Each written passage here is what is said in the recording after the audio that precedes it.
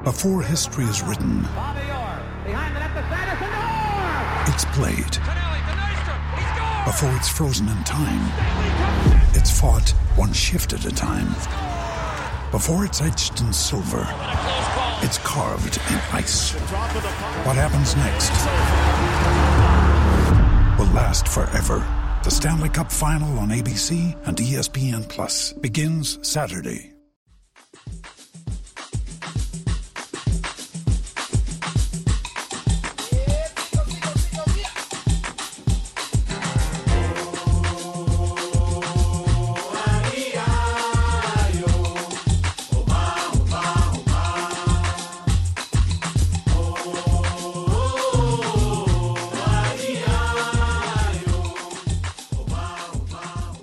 Hello everyone and welcome back to the World Cup pod here on Anfield Index.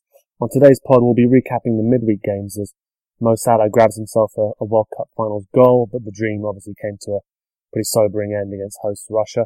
And Sadio Mane's Senegal secured the first win for an African side in this year's tournament, so we'll be covering that for sure, as well as the other games that have taken place so far, the latest of those being Iran's narrow defeat to Spain with a somersault throw-in that was aborted in the 94th minute, so we'll definitely have to talk about that. But joining me on the pod, I'm delighted to have journalist and broadcaster Carl Anker, who's currently working with the Players Tribune on their World Cup coverage. And later on, we'll also be joined by the familiar voice of AI's Nina Kauser to discuss Egypt and just how hungry Mo Salah will be next season. Carl, welcome on. Hello, how you doing? Very good, yeah. I'm thoroughly enjoying just gorging on football every night. Yeah, I feel like I'm going to develop expectations that this is just a permanent thing, and then by the time it wears off, the Premier League will be back, I'm sure, and then we'll be back on the familiar routine of sort of match day weekends, Friday night football, etc. But for now, so stay with the World Cup then. And what have you made of the tournament as a whole so far? I'm sort of asking everybody that we get on these pods, just what have you made of this tournament? There's so much made about it ahead of the tournament actually starting, but now that it has done, no 0-0 draws have been thrown up yet, of course. A lot of set-piece goals, a lot of late goals, penalties. What have you made of it? It's been a novelty. So if you want to count your 2010 World Cups, 2010 in South Africa, which I personally really enjoyed, but a lot of people thought was boring because of a lot of teams choosing to sit back and just apply the low block. Then you had 2014, which was the sort of beginning of pressing football with you had your 7-1s, your 5-1s, and the destruction of Spain and whatnot. And this one feels somewhere in the middle. So you've got a lot of teams applying the low block like in 2010, but you also have a lot of interesting football styles like in 2014. As you mentioned, there's a lot of set piece goals being scored, which I think is a side effect of VAR being used as well. Yeah, penalties for sure. Yeah. People talking about that record being blasted, but I mean, what would you expect if, for once, there's something to hold you to account when you drag someone to the box? Exactly my thoughts. I mentioned this. I was on the Talking Football podcast this week, and I mentioned how we've had over a third of goals scored via set pieces, and I think this is to do with acclimatization to the World Cup. So I think quite a few players have figured out how the ball works, how the telestar ball works when the ball is stationary, but haven't quite figured out how to apply the correct weight on a ball when it's moving, which is why so many of these counterattacks are falling apart in the final pass. I think, we've done match day one, so everyone's played once now. Some teams, we're getting to the bit where some teams have played twice. I think we're going to see a little bit of an uptick in the continuous footballing quality, shall we say. So some of these counterattacks are going to come off. Yeah, I'm intrigued. This World Cup's turned out a lot better than I thought it would turn out, but it's also exactly as weird as I thought it would be.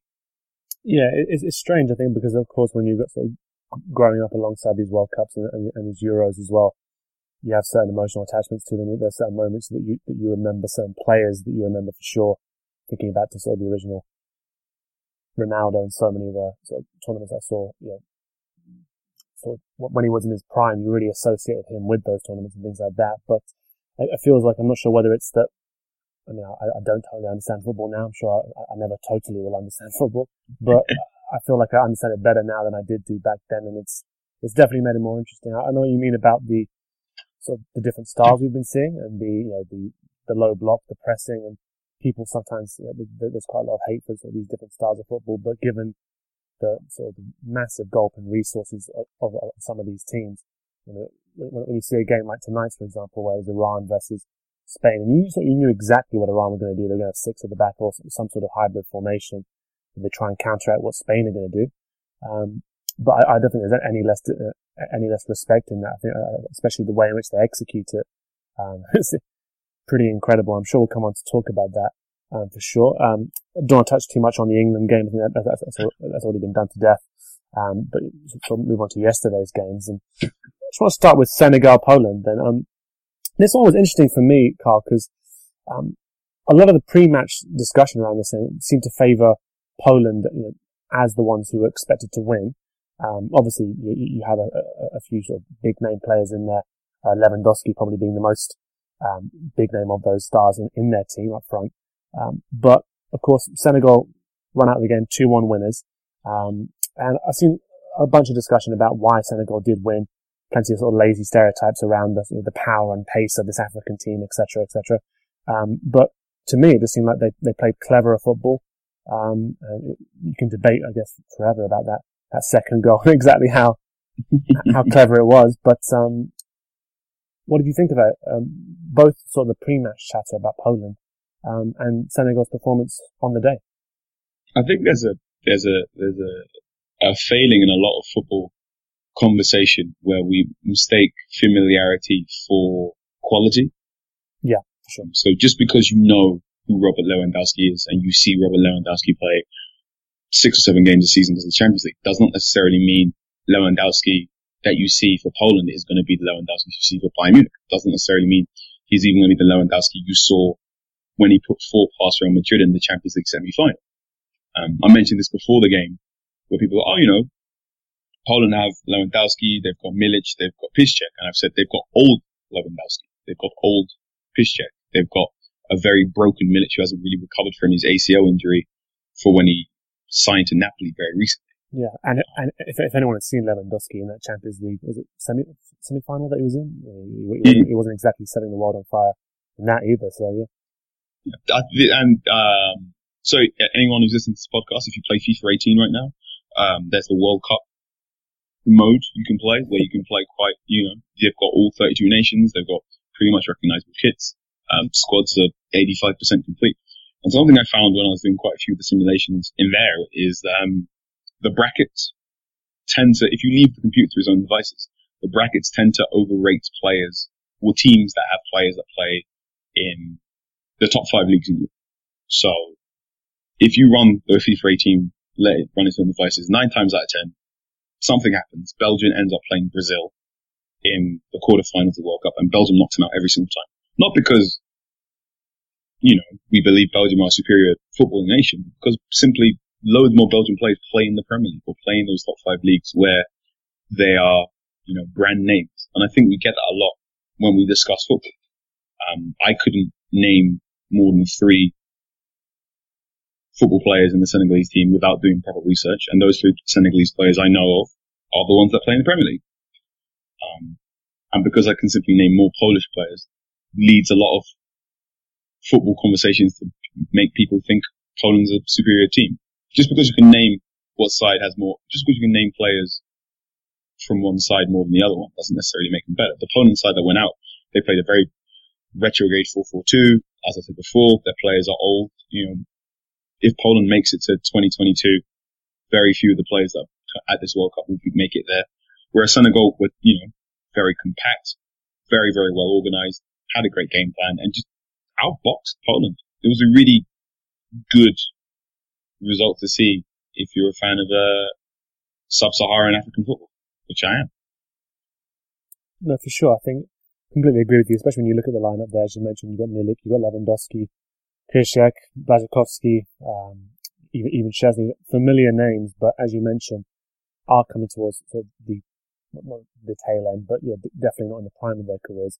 Perhaps there's a couple of exceptions there with Zielinski, but and there are some familiar names, as you mentioned, in that Senegal team in terms of Sadio Mane, Niang, Koulibaly, even from Napoli as well. So there is undoubted quality there. Sadio Mane, of course, from Liverpool.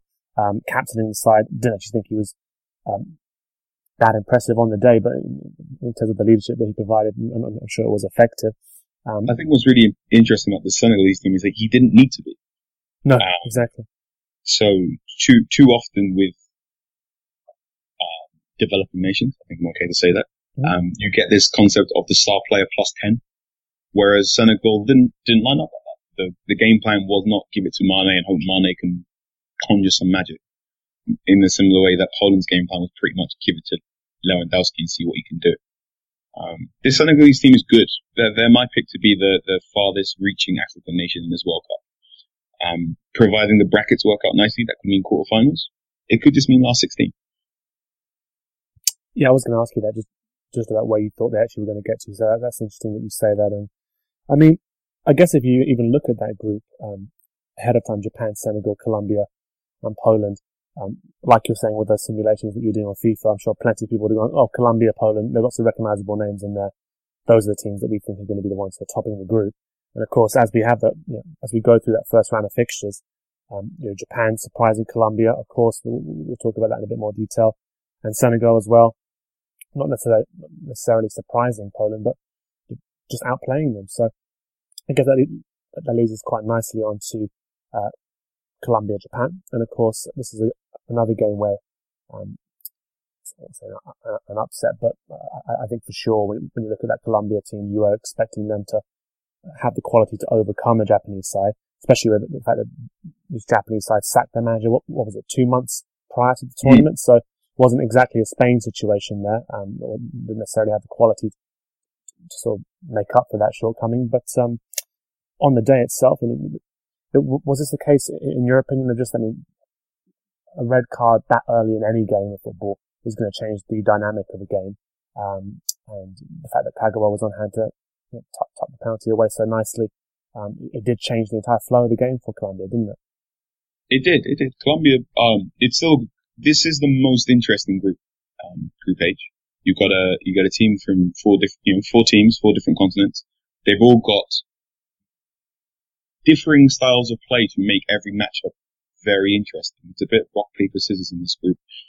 You've got counter-attacking sides against possession-based sides, against set-piece specialists, against flighty inside forwards, which I find very intriguing.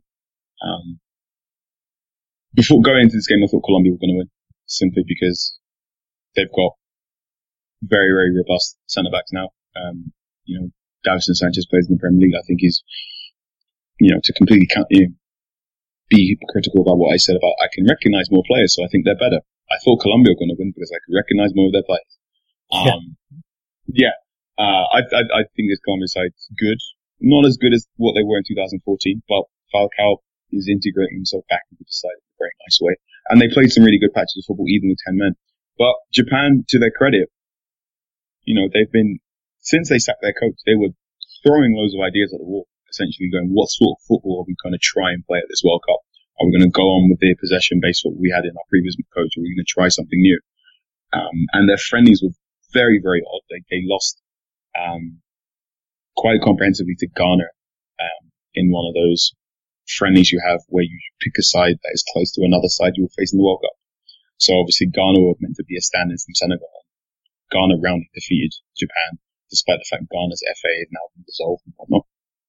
So I was worried for Japan, but no, they played really smart passing football, didn't lose their heads. Every now and again you get those performances where they can't score a goal and you think the other team's going to beat them. But this Japan side, they got their penalty early. They could have got 3 or 4, but rather than panic when they couldn't get that second goal, they just kept ticking over, and eventually they came good. I don't think they can escape this group. I think now Senegal have beaten Poland. I think we're going to look at a Senegal, Colombia 1-2 in these groups. Your thoughts? No, I pretty much agree. I think at the start of the pod when you were talking about sort of players figuring out the ball a little bit, and then a common theme in what we'd seen was teams that perhaps don't have as much quality, doing really, really well up until the final third and then not being able to execute that final pass or the finishing touch to these pretty comprehensive counter-attacking moves. Mexico being sort of a really, really obvious example of that. Peru, an obvious example of it as well. where you're seeing these sides really well tactically set up by the manager. And I thought Mexico especially there, in terms of just the way they cut through Germany. And I guess you can argue about how Germany set themselves up and whether they over-committed on occasion. But the way in which they set themselves up worked perfectly for them. They engineered so many opportunities. But it was that final either shot from a winger cutting inside or perhaps even just that final pass for a tap-in that was often there for them if they actually executed it correctly. And I felt the same way about Japan. I've seen on a number of occasions, and I thought Kagawa, just excluding the penalty for one thing, I thought he actually played really well as well and showed a great deal of maturity. I think you can sort of tell why people have rated him so highly over the years in terms of what he can bring to a side, even the other players around him. Definite sense of calm that sort of exuded from him, if you can sort of judge that from a player. But I thought the way in which he was threading the ball through, there were plenty of chances, even at the far post as well, for players to cut inside and then really finish it off. And yeah, you were noticing people doing either everything right up until the ball suddenly slicing off their foot miles wide, or just maybe under hitting the ball in the final stage of the move. So yeah, I'm not entirely sure. I'm not entirely sure what Poland are going to bring to their final games, to be honest. And I would expect Colombia to regroup, and given the quality they have, as you mentioned, there are lots of players who are familiar to us, but really I think as well, based on the quality they've got, you highlighted Dallas and Sanchez there, but I thought I completely forgot about Quintero as well. And I think I even heard that he had to go to Argentina to get games and fitness ahead of this. May well be wrong on that. Izquierdo obviously is in the Premier League. Cuadrado, well sort of versed with him at this stage. Falcao, James Rodriguez was actually on the bench. I'm not sure whether that was for fitness issues or whatever, but he came on later on as well. So you would have assumed that they would have had enough quality. But as you mentioned, sides that have kept things tidy, like Japan have done, like others have done as well, Iceland especially holding out against Argentina, they've proven that it is possible to beat these sides that you perhaps would have favoured ahead of the games. So moving on to today's games, and I think we were just talking ahead of the pod about perhaps this final game, Iran versus Spain, despite not being the most thrilling, I guess, in terms of back and forth action, it was pretty one-sided. Despite Iran showing some good attacks following Spain taking the lead. Slightly underwhelming day. I mean, started off with Portugal versus Morocco. What did you make of that game? Because I've seen Morocco twice now, and I feel dreadful for them based on they haven't played badly. Perhaps that final thing that we talked about there, not executing that final pass or that final shot on goal, but I thought they dominated today and lost thanks to another Cristiano Ronaldo moment. Yeah. Portugal figured out how to win ugly. They won Euro 2016, having only won one knockout game in 90 minutes, and they've got 4 points from 2 knockout games in the World Cup where they very easily could have gone away with none. But as long as you've got a forward of Cristiano Ronaldo's quality, you've always got a boxer's chance of getting something out of it. It's unfortunate for Morocco. They've got Hervé Renard. They're very well coached. I think they're going to be there or thereabouts come AFCON. But sometimes you can be unlucky in knockout football when you've only got 3 games to get it absolutely right, 2-3 games to get it right. You can just the data doesn't quite go in your favour. They'll be back again. They're doing really well. Not only are they doing really well currently, but they've also figured out how to get some of their foreign-born players to declare for Morocco rather than their countries of birth now. So very similar to what Algeria did ahead of 2014 World Cup, where a lot of players shunned declaring for France but instead decided to play for Algeria. We're now seeing quite a few Dutch-based Moroccan players choose to play for Morocco rather than the Netherlands and whatnot. This obviously frustrates a lot of people in the Netherlands, but the argument is if you're a young player and you're playing for Morocco right now, you've got a better chance of going to the World Cup than you do if you're playing for the Netherlands. So Morocco, I think this is a football tournament a bit too early for them, but they're going to do well in the next 4 to 6 years. No, yeah, I'd agree as well for sure. I think in terms of the way they're being coached, not only the talent pool that's going to be at their disposal, as you mentioned rightly there. And I think obviously the World Cup it's an opportunity for us to spot players that, sometimes it can be a false dawn in terms of us identifying players who have great tournaments and then go on to have, pretty average sort of careers, at a club level. I mean, one particular example, to the Euros last time around, wasn't it, Sissoko for France being used a lot by Deschamps, in that tournament. Don't get me started on it. And, showing lots of athleticism, I think, tons of it, actually doing a pretty good job for the team in terms of the job he was asked to do, in terms of pretty much a workhorse role, to be honest. But, he signed for a record fee for Spurs, and then of course, the reality and pretty much the facts of the rest of his career sort of set in. So I'm a little bit sort of reluctant to sort of throw all my eggs into the basket in spotting players or scouting players. But what did you make of Ziyech in terms of this? Obviously, he plays for Ajax. I thought he was a player who sort of stood out in this game, if not for doing the final ball, for always being there or thereabouts, getting something into good positions. Did he stand out to you? No. If I was being very blunt, I'd say he's probably put 10 million off his potential transfer fee this window. He is, I know this sounds somewhat disrespectful, he is too good to stay at Ajax. I think he's going to leave either this summer or next summer. He's going to get that big money move. But I think it's gone from him being a potential Tottenham Hotspur signing to being a potential Everton signing, right, if that makes sense, in the hierarchy of Premier League teams right now. No, I think it makes sense. I mean, I actually thought he was perhaps a little bit younger than he actually is. He's 25 years old now. I think there's one of these sorts of Ajax starlets that just stays there forever. But in terms of the Portugal team then as well, interesting thing that's currently developing, of course, is that story at Sporting Lisbon with the fact that a number of players are terminating their contracts and becoming free agents. I think quite a few of them. I think you just saw Rui Patricia sign for Wolves on a 4-year deal, which is something that, say 4 or 5 years ago would have seemed completely unimaginable to say in a sentence. William Carvalho, also a free agent, I believe. Gelson Martins. What do you make of that story? I mean, it hasn't seemed to have affected the players who are actually involved in the World Cup from the Portuguese side, but sort of the developing story there with those players freeing themselves from the club. It's pretty unprecedented to see sort of the way in which it seemed almost violence that was encouraged by, or if not incited by, people in the Sporting Lisbon hierarchy. Yeah, it's very, very sad to see the higher ups at a club essentially declare war on their own players. Even sadder still that players have been forced to take their futures into their own hands and terminate their contracts like this. But, dark is before dawn and whatnot. Wolves have got themselves arguably one of the better goalkeepers in the Premier League now. Rui Patricio is easily, I'd put him, before Arsenal bought Leno for their goalkeeper, I'd say he was easily Europa League, of the top 6 quality goalkeeping. And that's going to Wolves, a team that's been recently promoted. We obviously know what's going on in Wolves since the previous season, and obviously we know Wolves and their connection to Jorge Mendes and the money they have behind the club.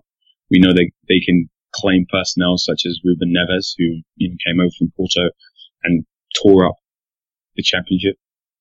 And I'll be interested to see what other players do. William Carvalho would improve a Liverpool midfield or a Tottenham Hotspur midfield.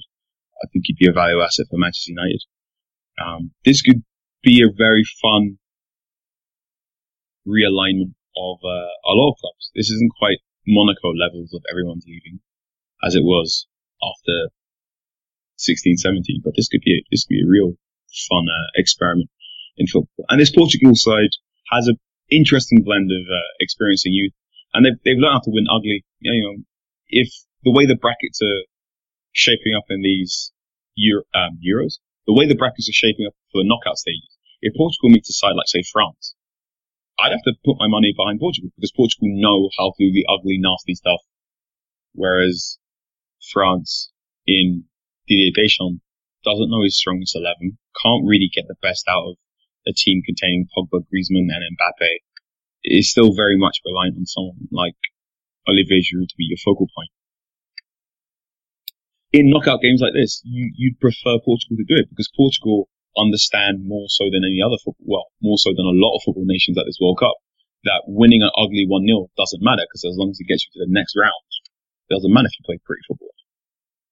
No, I would agree, and I think also with Portugal and with a number of other teams at this World Cup, I think what you'll often see in these tournaments is the team that has the sort of clarity of purpose about them. They know what they're set up to do. They know how to do it. As you mentioned there, in terms of winning ugly or feeding Ronaldo for those moments, and we'll come to talk about him in a second, but those teams do tend to triumph over the ones that may have more stars, more quality to them, as you mentioned with France, but it's not exactly clear what the plan is or if there's too much faith or trust in that plan A in the first place, really. So just a final point on Portugal before we move on from this one is lots was made of Cristiano Ronaldo's performance in the opening game against Spain. Pretty hard not to mention him after that hat-trick, and he scored again today, sort of, Morocco team going to sleep in the box and allowing somebody of the quality of Ronaldo a free header. Never a great idea from the corner, but more and more, I think what we're noticing about Ronaldo is that he can be a peripheral figure in these games and have big moments. He's become the greatest goal scorer in terms of having those moments rather than perhaps being the greatest all-round player or influence on a game. Or you could argue goals are the greatest influence on a game, of course. But what do you make about this incarnation of Ronaldo that we've seen so far at the tournament? And is he sort of perfectly designed for tournament football at the moment? Oh yeah, like there's a reason why it's taken late era Ronaldo to string together this Champions League run with Real Madrid, and it's a reason why it's taken Ronaldo to get into his late years to string together this very impressive run with Portugal. Because it's very hard to talk about Ronaldo without also talking about Messi or vice versa. Ronaldo in his current state improves a weak side far greater than Messi does.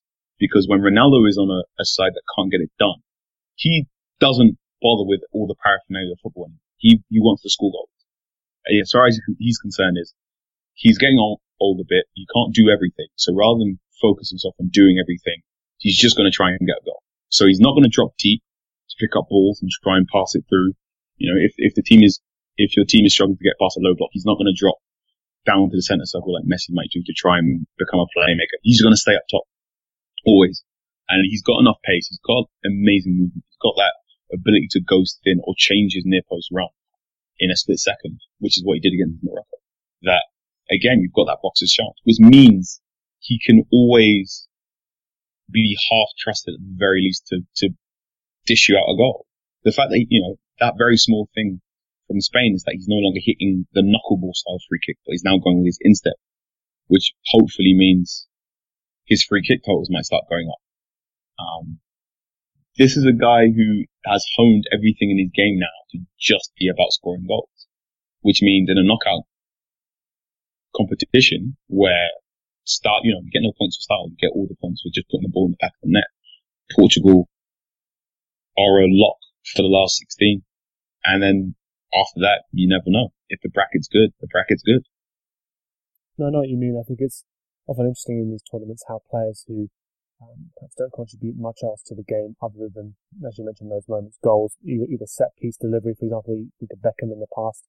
And plenty of people sort of talking about Harry Kane's performance after that England game, and I was another one who just sort of looking at his sort of overall contribution to the performance prior to him scoring that winner, of course, and thinking he has sort of been another peripheral figure here, hasn't contributed too much, and then, of course, pops up with that goal. And then you think about these sorts of tournaments and the players who you so heavily associate with them. And of course, there are exceptions where there are players who have huge influence on games, regardless of whether they're scoring or not. You remember them. But you think of Miroslav Klose, for example, who has Germany's legacy at these tournaments and just the legacy he left in terms of always being in the right place. Muller had that association for himself for a great deal of time as well. I'm not saying Kane's going to follow either of their sort of footsteps in terms of records. But you look at him, you look at Ronaldo, players who are just existing currently for moments, and they can be effective at these tournaments for sure. And I think, as you mentioned, he's an example of somebody who's completely honed everything. There's not a sinew being overstretched for anything that doesn't need to be done. That's why it's so odd, I think, in the early stages of that Spain game where you were seeing him doing shuttle runs to get involved in counter-attacks and stuff, similar to sort of the Ronaldo of old. And it was interesting to see how he's linking up with Guedes as well, who's, I think, obviously a young talent who did have a better performance second time running against Morocco, albeit not perhaps the one that he would have liked. But the game, I think, prior to Iran-Spain, we were talking about the game that was sort of a slugfest, Uruguay-Saudi Arabia. I actually initially, before the tournament, had thought this could be a game where Suarez or Cavani notched a few goals here to perhaps put themselves a little bit ahead in terms of unlikely candidates for the Golden Boot, etc. Because you do have to factor in, especially after Saudi Arabia losing their opening game in that sort of fashion. We were wondering how they'd respond. Very tight here. Just a 1-0 win, that Luis Suarez goal following a goalkeeper's mistake. This Uruguay side, if you mentioned Poland looked old, lots of people focusing on Cavani and Suarez at the start of the tournament, but it's actually proving to be Jimenez and Godin who have been the more important partnership so far, would you say? Oh yeah. We talk about Poland being old. This Uruguay squad is old. Cavani and Suarez are both 31. Cavani's had he's regularly scheduled good season for Paris Saint-Germain. A domestic treble, fine. Paris Saint-Germain once again, unconvincing in Europe. Suarez had a very rocky season this year. It was very odd. He seemed to be playing as if he had a World Cup hangover, but there wasn't a World Cup in the summer. Took him a good 6 months before he figured out what was going on, and it put a massive burden on Messi, and Paulinho, oddly enough. And again, he seems that he looks, I want to say he looks tired, but when you consider the season before him, he just looks old now. And, when you consider how many games Suarez has got under his belt, you consider the way Suarez plays football, it's only to be expected that we're going to see this little downturn in form. Uruguay are similar to Portugal in that, they don't mind winning ugly. That's, Uruguayan football is very much a response and informed by how Argentina play football. So Argentina pride themselves on playing gambettas, amazing, dribbly, fluid football. And Uruguay, being their neighbors in South America and being one of their big rivals, are like, well, F that. We're going to be a direct response and opposite to you. We're going to be gritty, nasty, set piece heavy football. Which means, again, they understand how to win ugly, which gives them an advantage. But they're crying out for a number 10. They are desperate for someone to pass the balls to Suarez and Cavani. Whereas, because you get that problem that because Suarez is that helter-skelter, do everything sort of striker, he's dropping too deep to try and play as a number 10 for Cavani, and he's not quite coming off. My bad prediction for the World Cup was that Uruguay wanted to make it out of that group. They're going to make it out of that group, but I think last 16 they're going to get absolutely swept. Yeah, no, I think I can see that too. I think there's a know-how about them. I think, as you mentioned, with Jimenez and Godin at the back, I mean, they're going to keep you in games even when you're not playing flowing football. And I'd agree many times for Liverpool, you used to see Suarez dropping deep, when games weren't going his way to try and dictate or influence them, but then you lose sort of the impact that he can have.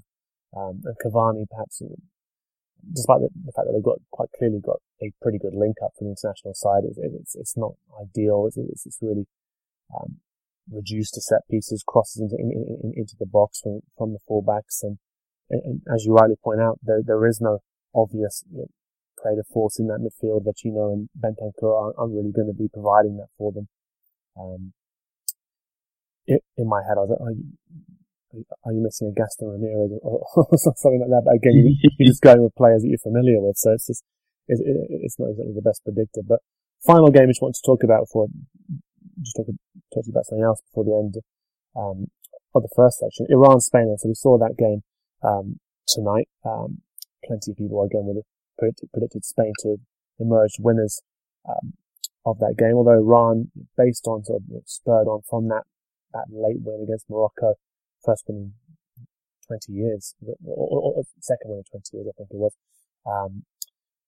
obviously were due up by that. I thought their performance tonight was one of huge amounts of grit, but also tactical organisation as well. They didn't fully commit to counter-attacking, but I thought there was enough there to show that they had threat, for example. What did you make of the game? I mean, obvious clash of styles, probably the best team in the world to put up against this sort of challenge that Iran would have presented. But in the end, again, whether you want to give him all the credit or not, Diego Costa is the one who emerges with the goal that wins the game. Added dimensions to the Spain side this time around, do you think? Yeah.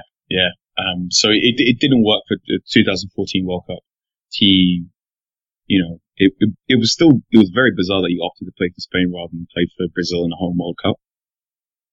But, I don't think either side covered themselves in glory in the 2014 World Cup. No. And he just looks far better off now in this new Spain system that's playing more of a Real Madrid style of football rather than a Barcelona style of football, if that makes sense. Costa is a proper number 9. And, I keep bringing this up about winning ugly. Costa understands how to win ugly. He's a proper bully, and he bullies centre backs.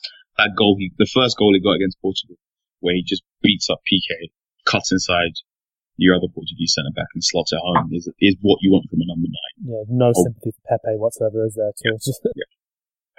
And he can do that, and he gives Spain that extra element, because for the majority of that game, it was just Spain passing the ball outside Iran's box, 30 yards out, no real penetration. And sometimes you need a sledgehammer to get past that. Iran were superb, in my opinion. They were very good value for that draw. Probably could and should have got that draw.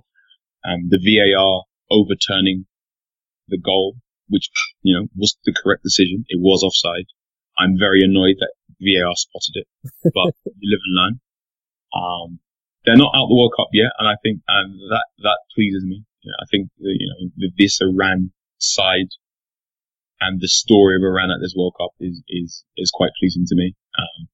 How they've got the only kit that you can't really buy, and our players couldn't get boots due to trade sanctions and put onto the nation of Iran, so Nike couldn't get them boots. And they've gone up to this World Cup and they've played stout, resolute football. It may not be the most pleasing on the eye, but you know what Iran are doing, and you know their game plan, and you know that they're not playing for a draw. They are playing with the intention to get a goal. It's just they're being sensible about it, and I think the plan almost worked. Yeah, you're right there. I think that as well as that disallowed goal, there was that late chance for Mehdi Tourabi as well, wasn't there, where everything was sort of perfect. The guy nutmegs PK on the right hand side, on the left hand side, puts in a beautiful cross, and almost like you'd see on the other side with Ramos steaming in. This guy comes absolutely steaming in, but just can't get it down. But I completely agree in terms of you imagine the context of their build up to these finals. Even the qualification to these finals was a massive achievement when you consider that as well. Just the coherence of what they were trying to do, the clarity of their game plan was very, very obvious. Of course, they were going to defend in this sort of game, but they did so stoutly. I think they really did reduce Spain to relying on Isco. I thought was magical again, but when you're relying on him to produce exceptional bits of skill just to get a modicum of space in the box, I think he sort of emphasizes the effectiveness of the job you're doing. And as you pointed out, Costa, the player who didn't integrate well into the side during the last tournament, looks far more effective in the side, although there's still a hub of Barca. Or I guess if you think about just incredible creativeness, we're talking about the lack of number 10s in Uruguay's team, and you look at the number of potential number 10s in this team with Isco, Iniesta, Thiago Alcantara on the bench, Fabregas not even making it to these finals as well. Koke can play there. There's so much quality in terms of creativity. So David Silva as well, I didn't mention him.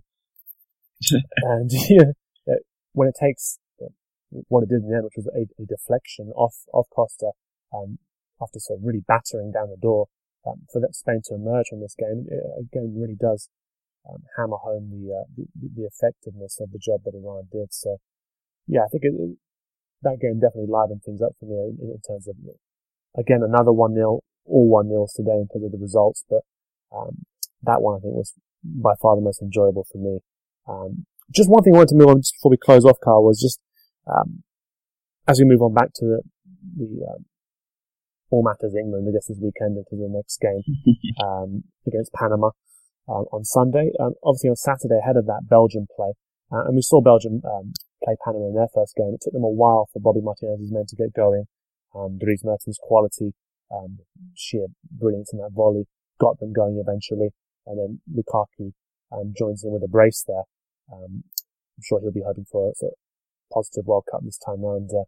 Really seems to be sort of feeling comfortable in his role in that side, despite them seeming a little bit disjointed at times.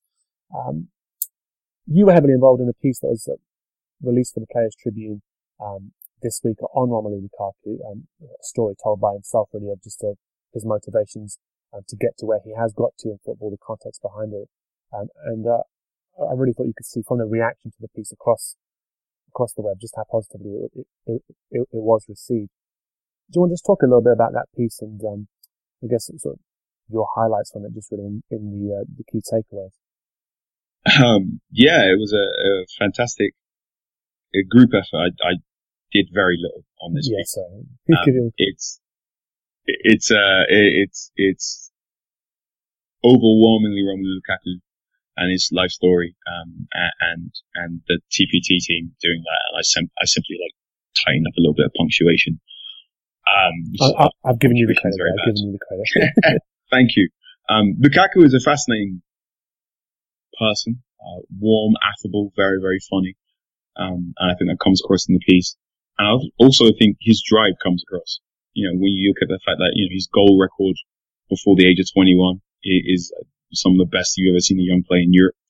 He's 25 years of age now, and he's the record goal scorer for Belgium already. When you consider he was 16 years of age playing in the playoff final for the Juniper League in Belgium to see who wins the Belgian league at 16. And then the way he tells you the story is that, he's 11 years of age basically, walks into his kitchen one day and he sees his mum mixing water to the milk because there isn't enough milk to last the week. And he realizes his family's poor and goes, right, I'm going to become a professional footballer and then sort this all out. And then the way he describes it is, I played every single game like it was a final, whether it was at school, at training, a game, for my club, or whether it was an actual final. I played every single game like it was a final. And every time he hits the ball, he's not trying to hit it with finesse, or as he put it, I'm not trying to R1 circle that ball if you play FIFA. When he hits that ball, he's trying to remove the leather from it. He's trying to kill you. And it speaks to the man's drive. This is a player who moves to Chelsea at a very young age because his idol was Drogba. It doesn't work out for him, and he decides to stake his claim out for himself. Goes to West Brom, eventually gets to Everton for 28 million, and they're saying that's a lot of money for such a young player. And he, goes to an Everton side managed by Roberto Martin, and they made it work. And I think if you ask many Everton fans right now, Everton in the place they are right now because they don't have a proper striker, they haven't properly replaced Lukaku because they didn't properly understand everything Lukaku does.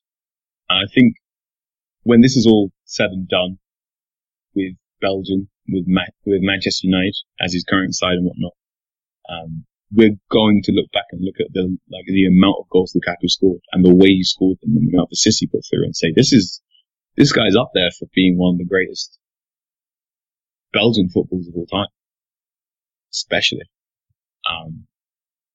Although I don't want him to score against England. Yeah, Why not say that?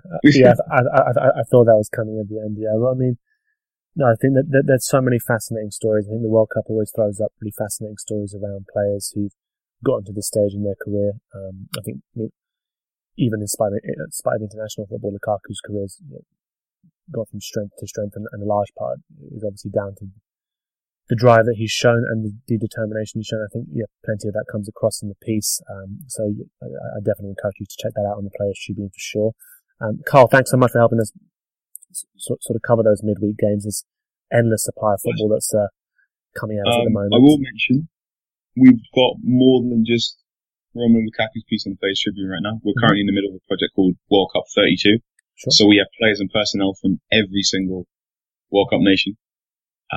So Kisuke Honda's story went out yesterday as well. His story is fascinating about how essentially Japanese football has changed its mentality as he's gone from a child to an adult, and how they've moved it from the schooling system into more of an academy system, and how Japan has very clear designs for what it wants to do as a footballing nation. So I recommend that. We've also got the Dream series, which is very similar to World Cup 32, but in podcast form.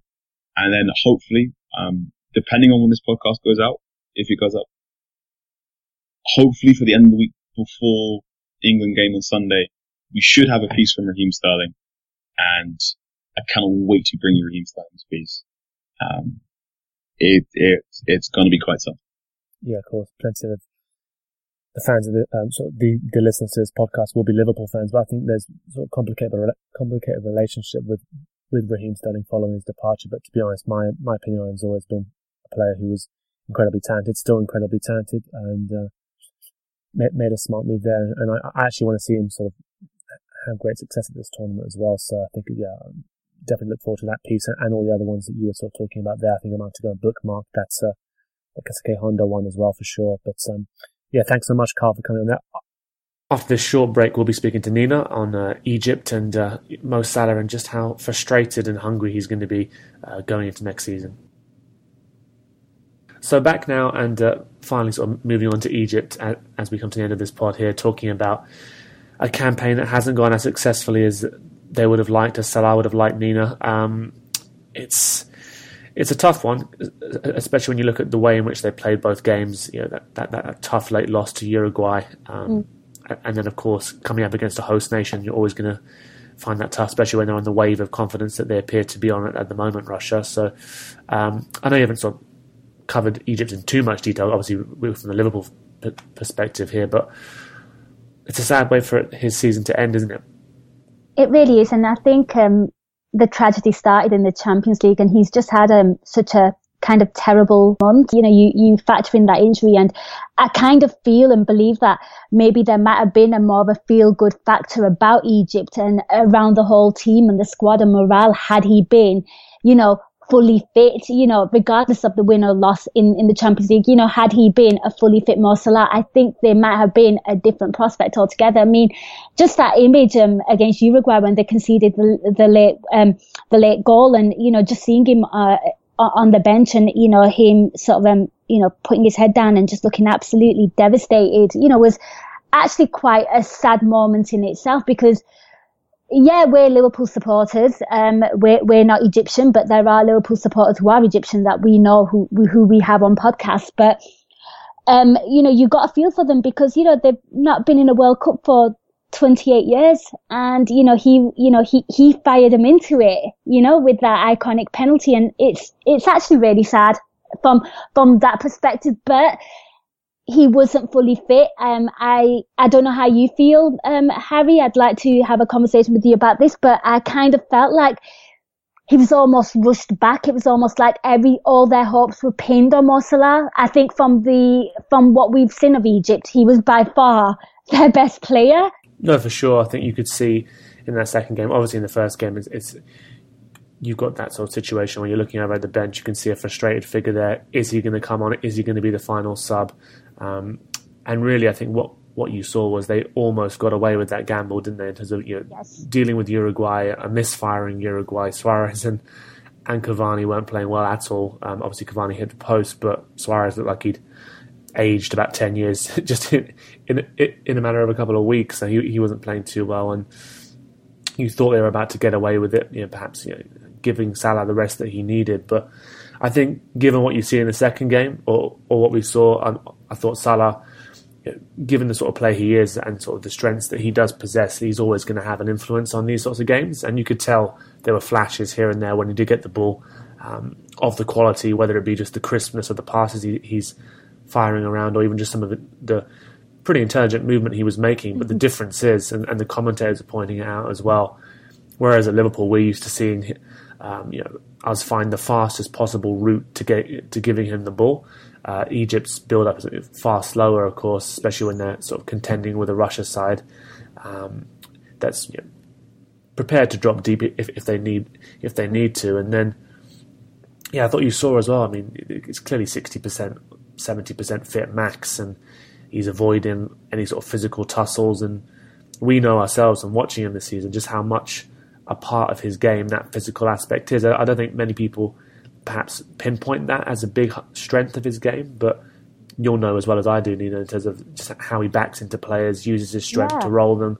And we were sort of getting a diet Salah performance there, one where everyone was clearly relying on him to influence the game. I'm sure he was willing himself to try and influence the game, but it was too easy for Russia to double up on him, wasn't it? It was too easy, and from a Liverpool perspective, I mean, when I saw him start, I got really happy, and then the realism kind of kicked in. I thought, well, is he fully fit? And you kind of worry, like, is it going to be a tactic now for the future where like somebody will come into him? Will his injury get worse? You've got to think about these things. You've got to think from a Liverpool perspective. I know he wants to play, but I am a Liverpool fan, and I just want him to be fully fit and firing. And you're right, one of his strengths is the way he backs into players, the way he holds the ball, the way he has this control and command of a low sense of gravity, and he's quite a small guy, and I think people underestimate that, and his pace as well. He is just the all-round perfect kind of striker for Liverpool, and he fits that system.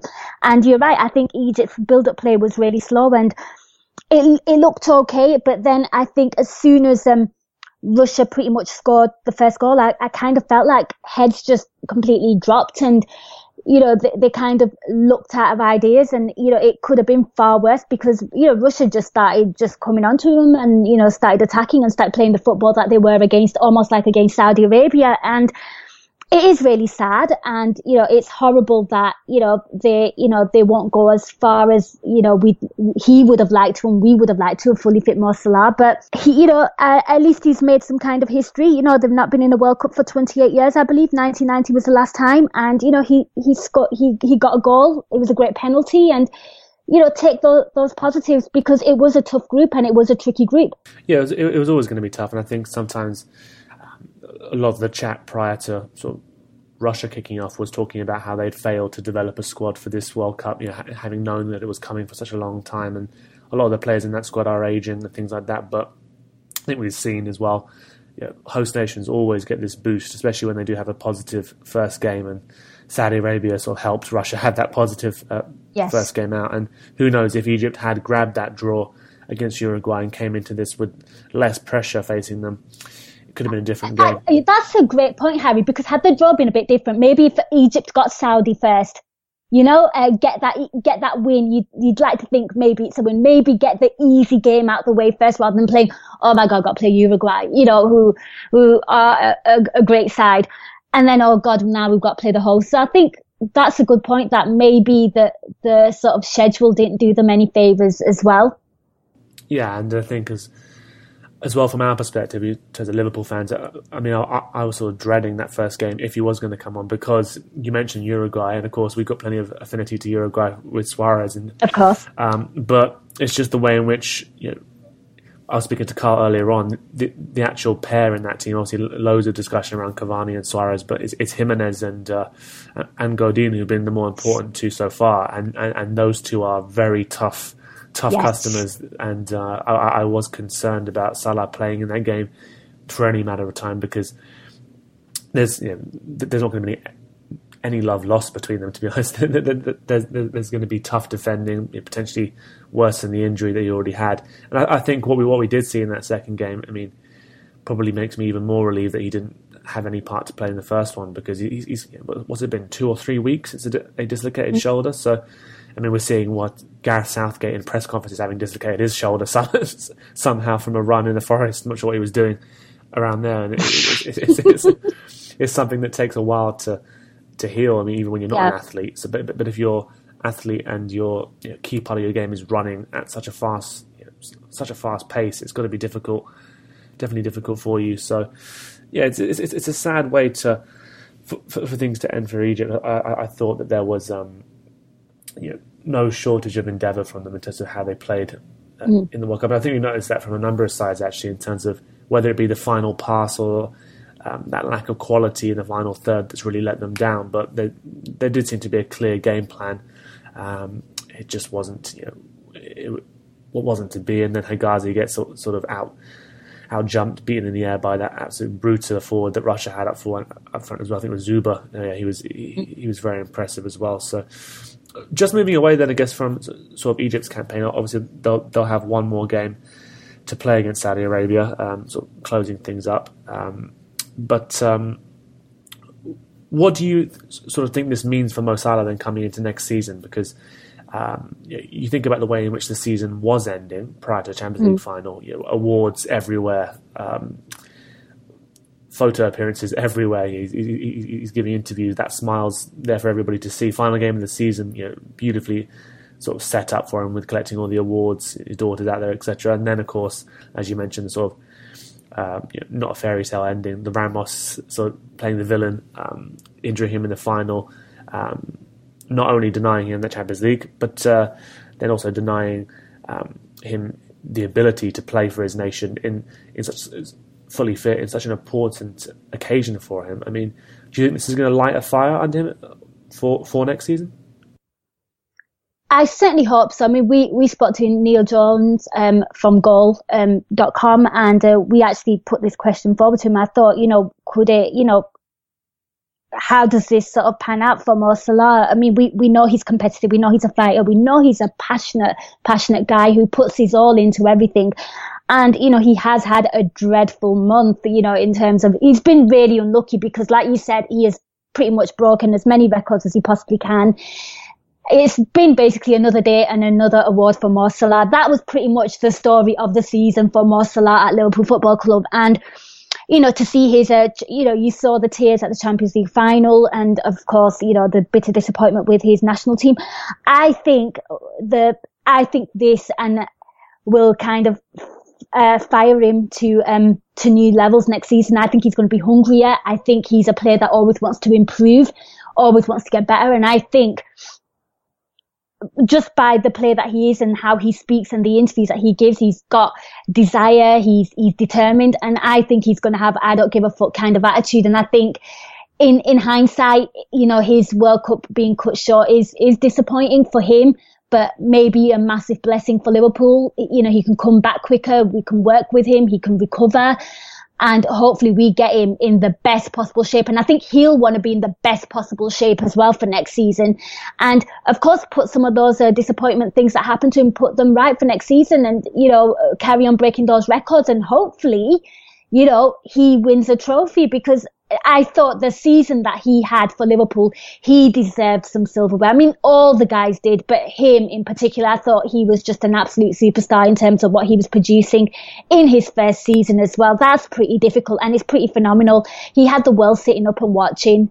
No, for sure. I think that's what makes it sort of even more sort of sad that it has ended this way. But I think that, I mean, once all the dust has settled, I'm sure he's going to look back on this in a sort of with a more rounded perspective to it. I guess it's obviously incredibly tough to do that now when you're right in it, and as you mentioned, it's been all in the space of a month. There seems to have been all this bad news sort of concentrated into one bit. But I think you would sort of hope and expect that he can come back next season, produce those positive performances. We know, I mean, he's only going to have more support to do so, as we know, with the signings that are coming in.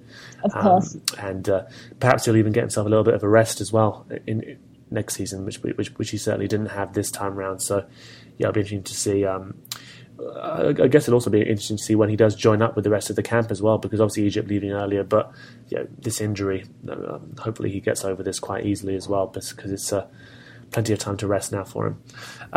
Just before we do wrap up, just moving on from Egypt, I asked Carl earlier on, I mean, what have you made of the tournament as a whole so far? I mean, no goalless draws is sort of the big thing I'm taking from it so far. Yes. In spite of how we've got there with late penalties, VAR helping us out on occasion. Do you think it's lived up to expectations so far? You know what?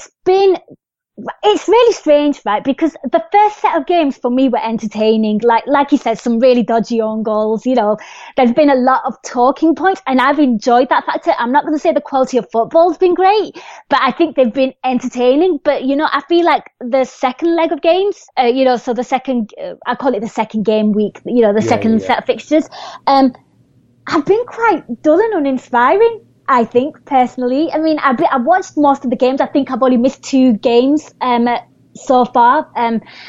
But I've enjoyed it. I think it's been quite fun. You know what I've liked about it? It's football without having a commitment to a team, and I've enjoyed that. I've just been watching football. I don't, as you know, Harry, I don't really support anyone, so I'm just going out there, just enjoying the games. But here's the thing, for me, 98 will always be the best World Cup. Okay. Right? I'm just going to put that out there. It was the best World Cup. It had talent, it had quality, it had everything.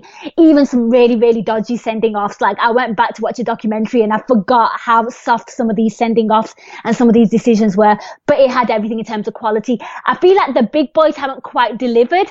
And I think that's what it's missing. I think once the big teams really start performing, I think that's when you've really got something on your hand. I think Spain have been pretty decent. I think they've kind of performed quite lucky yesterday, last night against Iran. But as a whole, it's been okay. I'm not saying the quality's been great, but I've just enjoyed it. It's been thoroughly entertaining. And I've got no qualms about VAR. I know a lot of people are kicking off about it, but I think it's been all right. Phil Neville's he's not a fan. He's absolutely not a fan. And I know you guys have already spoken about the quality of punditry at this World Cup. He's certainly not covered himself in any glory whatsoever, especially considering the position he finds himself in as well. But I definitely agree. I think that perhaps the quality hasn't been top notch. I mean, we were all a little bit spoiled, weren't we, in that first week with Spain, Portugal being so entertaining. Yes. None of us expected that, I think, given how Portugal usually play, to be honest. But it's been good seeing sort of upsets into Japan beating Colombia. Yes, exactly. We spoke earlier about Senegal as well, Sadio Mane getting that first win for... You know what? I kind of made a prediction on one of the previous World Cup. We covered the England game, and I said they haven't played yet, but I think Senegal might be fun. Are going to be my exciting African team. And you know what? They're living up to that. Everything about them, their fans, their coach, just everything about them. I think Senegal are the darling team. The coach is great. He's fabulous. Contributed so many gifts already to the which is a wonderful thing in itself as well. Have you seen the one where he's using his hands like he's like, I don't know, it's like he's charging up his hands. Yes. It's amazing, yeah. And then of course we've got our Argentina, Croatia to look forward to. And actually one of the interesting things about the World Cup so far, I think, has been some of the smaller teams, not some small teams, but some of the bigger teams that we be used to progressing comfortably. They haven't quite done it. And what that means is that the draw is getting a little bit more interesting. And it's actually quite likely now that we could get encounters like Brazil, Germany, or France, Argentina, which is great that we're going to get those perhaps earlier than we expected. What's been your favourite group so far? Because I've actually enjoyed Spain, Portugal, Iran. I think that one's still pretty much open. Yeah, no, I think for sure. I thought I was going to enjoy Group D the most ahead of time, just with Argentina, Croatia, Nigeria in it as well. But I think, I think it has been Spain's group actually, because all the sort of narrative around Spain coming into the tournament and would they be affected, would they not be affected, and I do think out of everybody I've seen, they're the most impressive team I've seen for sure. I saw a tweet as well, and I thought it was perfect. Morocco might be the best team to leave with 0 points.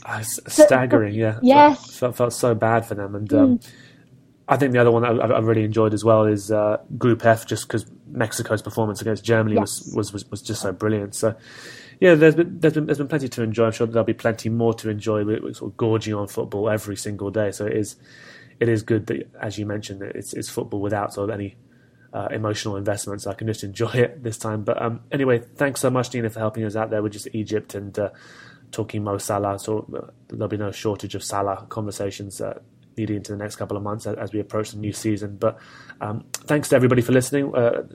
Thanks to Carl earlier on for giving us all that insight as well, and especially all the information on the great work coming out from the Players Tribune that he's working on. So be sure to check that out. And I should be back shortly with another World Cup pod, covering more action, more VAR, I'm sure, and hopefully no goalless draws. So join us again soon.